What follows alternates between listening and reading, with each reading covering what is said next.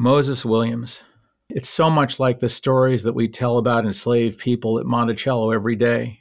People in bondage, asserting their humanity and doing the very best they could. My name is Laura Michael Balderson. I am a guide here at Monticello, and I have with me my colleague, Ashley Hollinshead. Welcome to our podcast, In the Course of Human Events.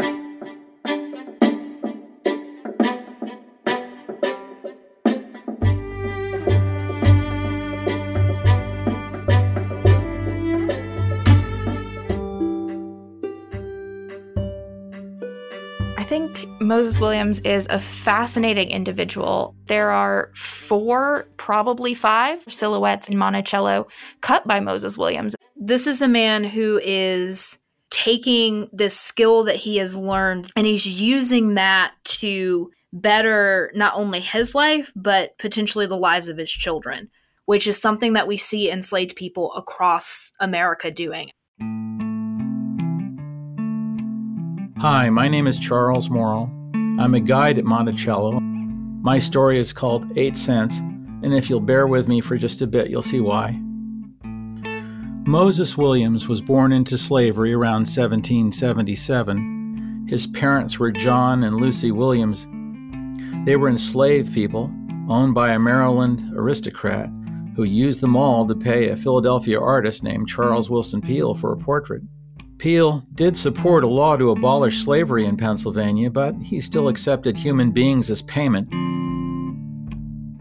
He freed John and Lucy Williams when their son Moses was about 11 years old, but kept Moses in bondage.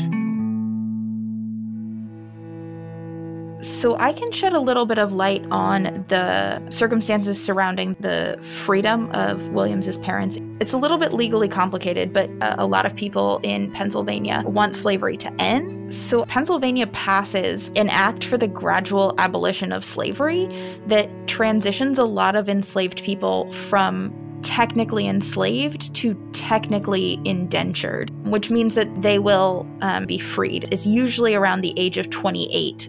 And that is part of that process of Williams's parents receiving their freedom. And there is this expectation that eventually Moses Williams is going to be a free man as well. I think when we look at Peale's beliefs about slavery, it's very similar to Thomas Jefferson's views on slavery, right? Peale recognizes that slavery as an institution is morally wrong, but Peale is looking at slavery as more of a wrong to white people than he is looking at the sufferings of enslaved Africans and African Americans. And in this case, they are being treated as a monetary exchange for something, which wouldn't have been an uncommon practice at this time, as terrible as that sounds.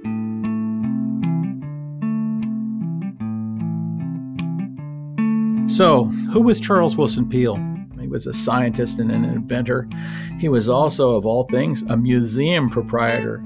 He fought in the Revolutionary War, and he also became really one of the country's first portrait artists, and he painted many famous people like George Washington and Thomas Jefferson and so many more.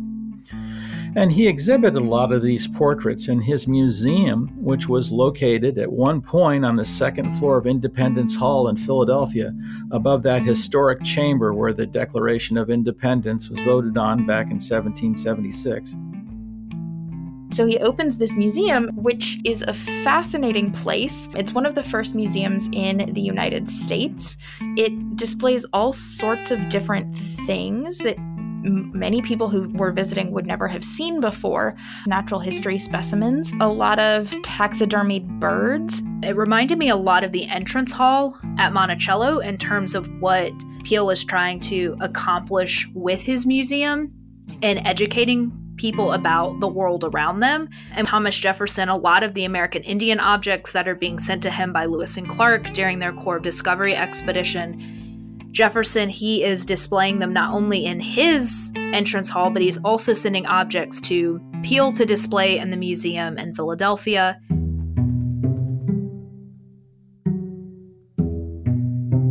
But Peale also has a sort of sensationalist quality to this museum. There's a woman who works for Peale who was born without arms.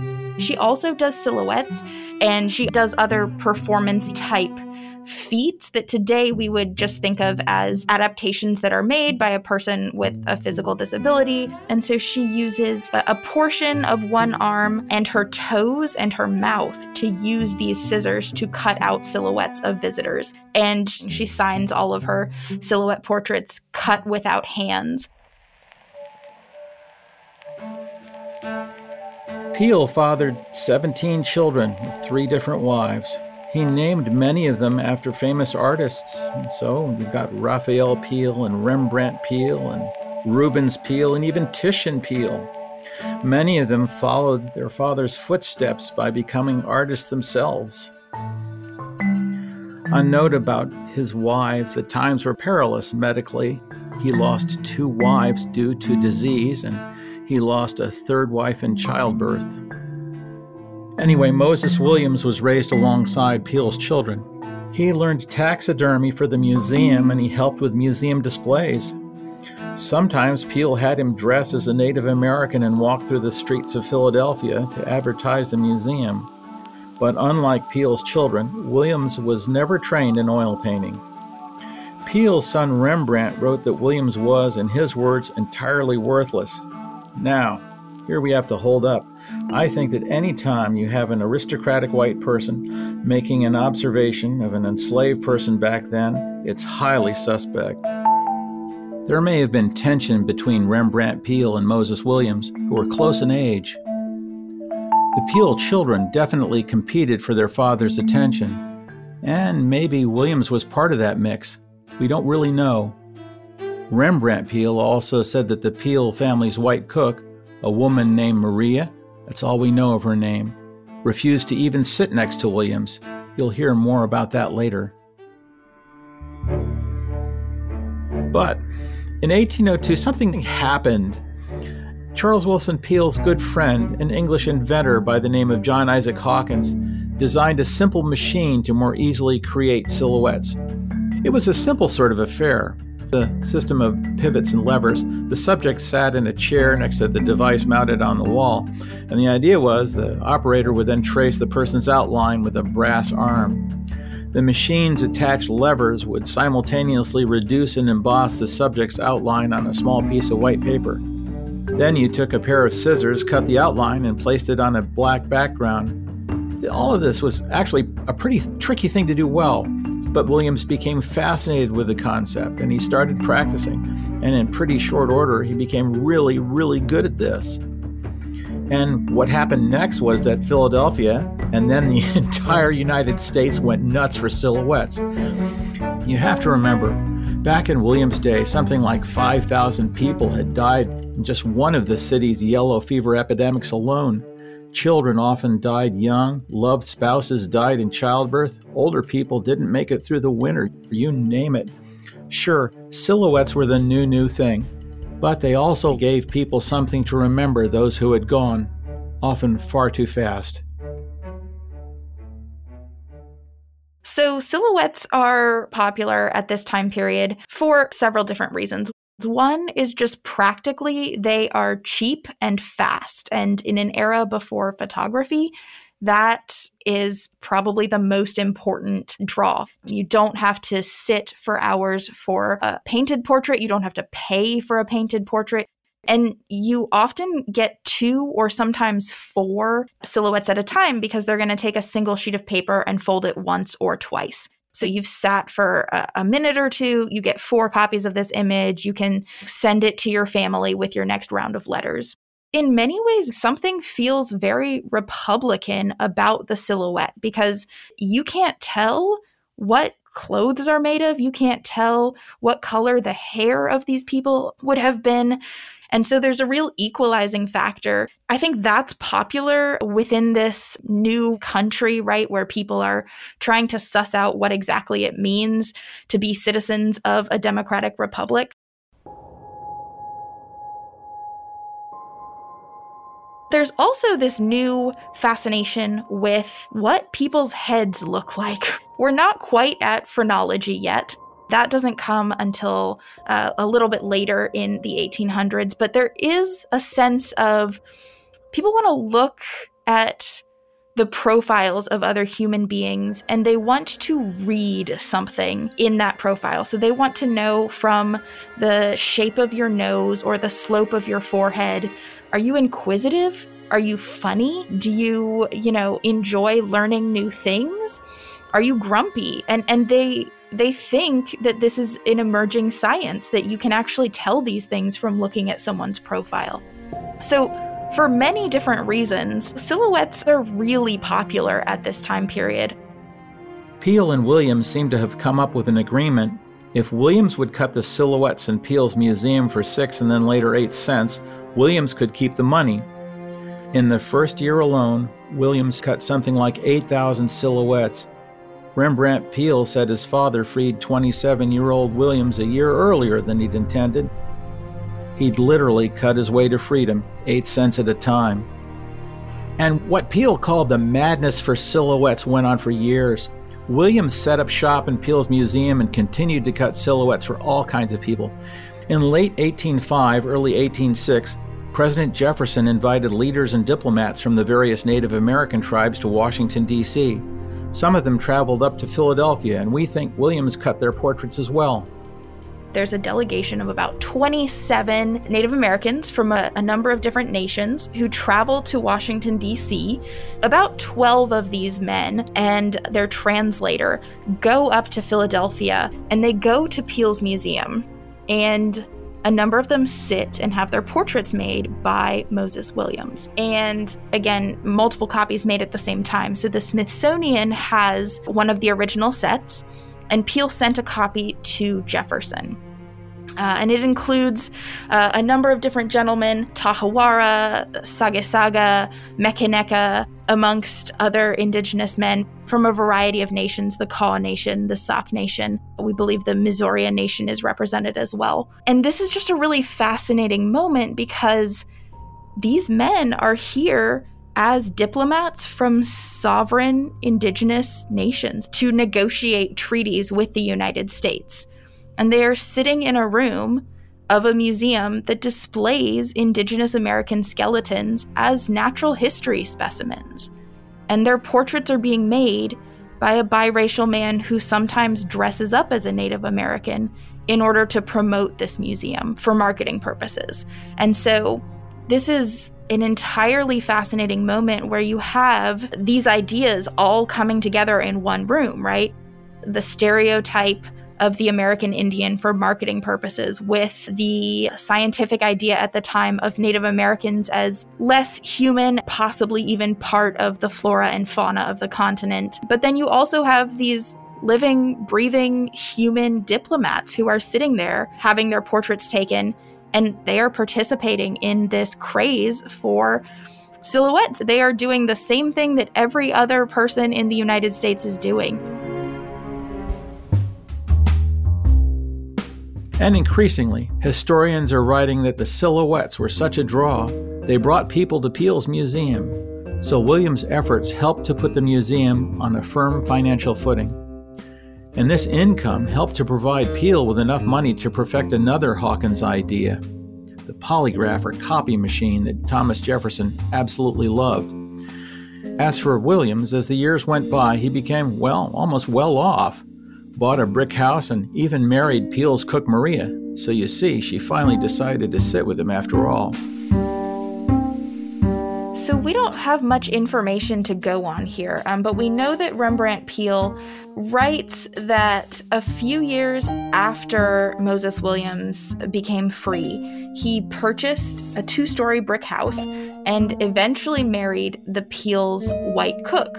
And Rembrandt says during Moses Williams's bondage, this white cook would not permit him to eat at the same table with her. Now, that's not much to go on, but we do know that in many cases, poor white people, there was a sense that their whiteness was the only thing that made them better than enslaved people. And this is a conscious effort on the behalf of wealthy white landowners and slave owners, that they intentionally help to build up this racial identity of whiteness in order to keep poor black people and poor white people from bonding together along economic lines.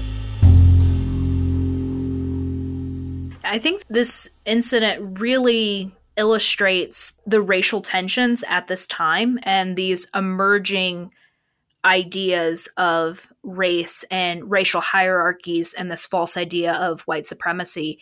And it's in a setting such as this where white women who are dominated by the patriarchy, they're able to assert their dominance over enslaved women, enslaved men. Oh, yeah. And so I wonder if she's not just trying to assert her place in this hierarchy that she sees around her. And then once Moses Williams is a free man and is making a living and has a 2-story brick house to offer, if she then doesn't see this as an opportunity for her to have a stable life there outside of her work as a cook. Now, that's not to say that there wasn't any real affection between them. We just don't know those details. But from other cases, we can sort of sketch in what might have been happening here to have such a drastic change in their relationship. I'd like to leave the story there, but that's not what happened. Like all fads, the craze for silhouettes came to an end, just like hula hoops and pet rocks and Cabbage Patch dolls.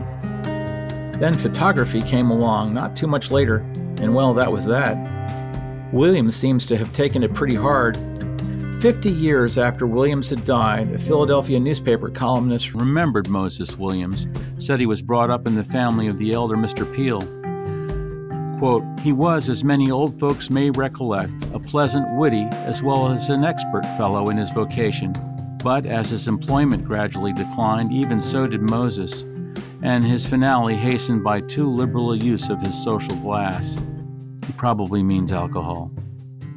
I think we see in the lives of a number of free people of color that even when they are able to achieve career success and financial stability, the systems that we think of within a community that support people are often unavailable to them in many ways.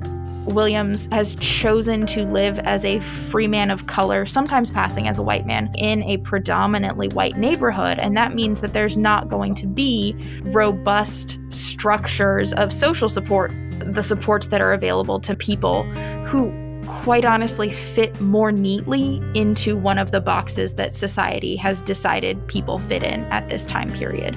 He's crafting a life for himself that in many ways does not fit into what the surrounding social norms would have expected him to do. There are a lot of parallels between Moses Williams and James Hemings.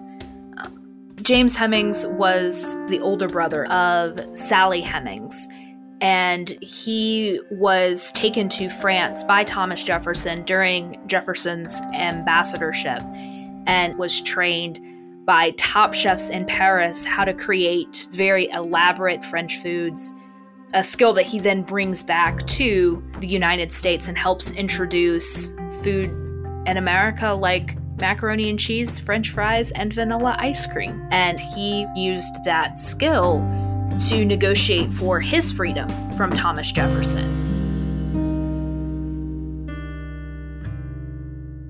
And so here we see two highly skilled men who have gained freedom. They are still practicing this craftsmanship, James Hemings as a chef, Williams as an artist, and yet they're being limited in terms of what they can achieve because of the color of their skin.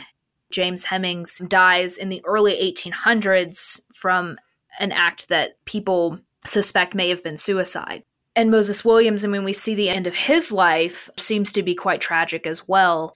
Their lives are really illustrating how issues of racism have been embedded in the United States of America since America was founded. Despite this idea of republicanism that I talked about earlier, that silhouettes kind of evoke, this sense of equality, the lives of these two men really powerfully demonstrate this myth of the American meritocracy These are men who are highly skilled, very trained, clearly hard workers, clearly savvy in their decision making, and yet both come to tragic ends.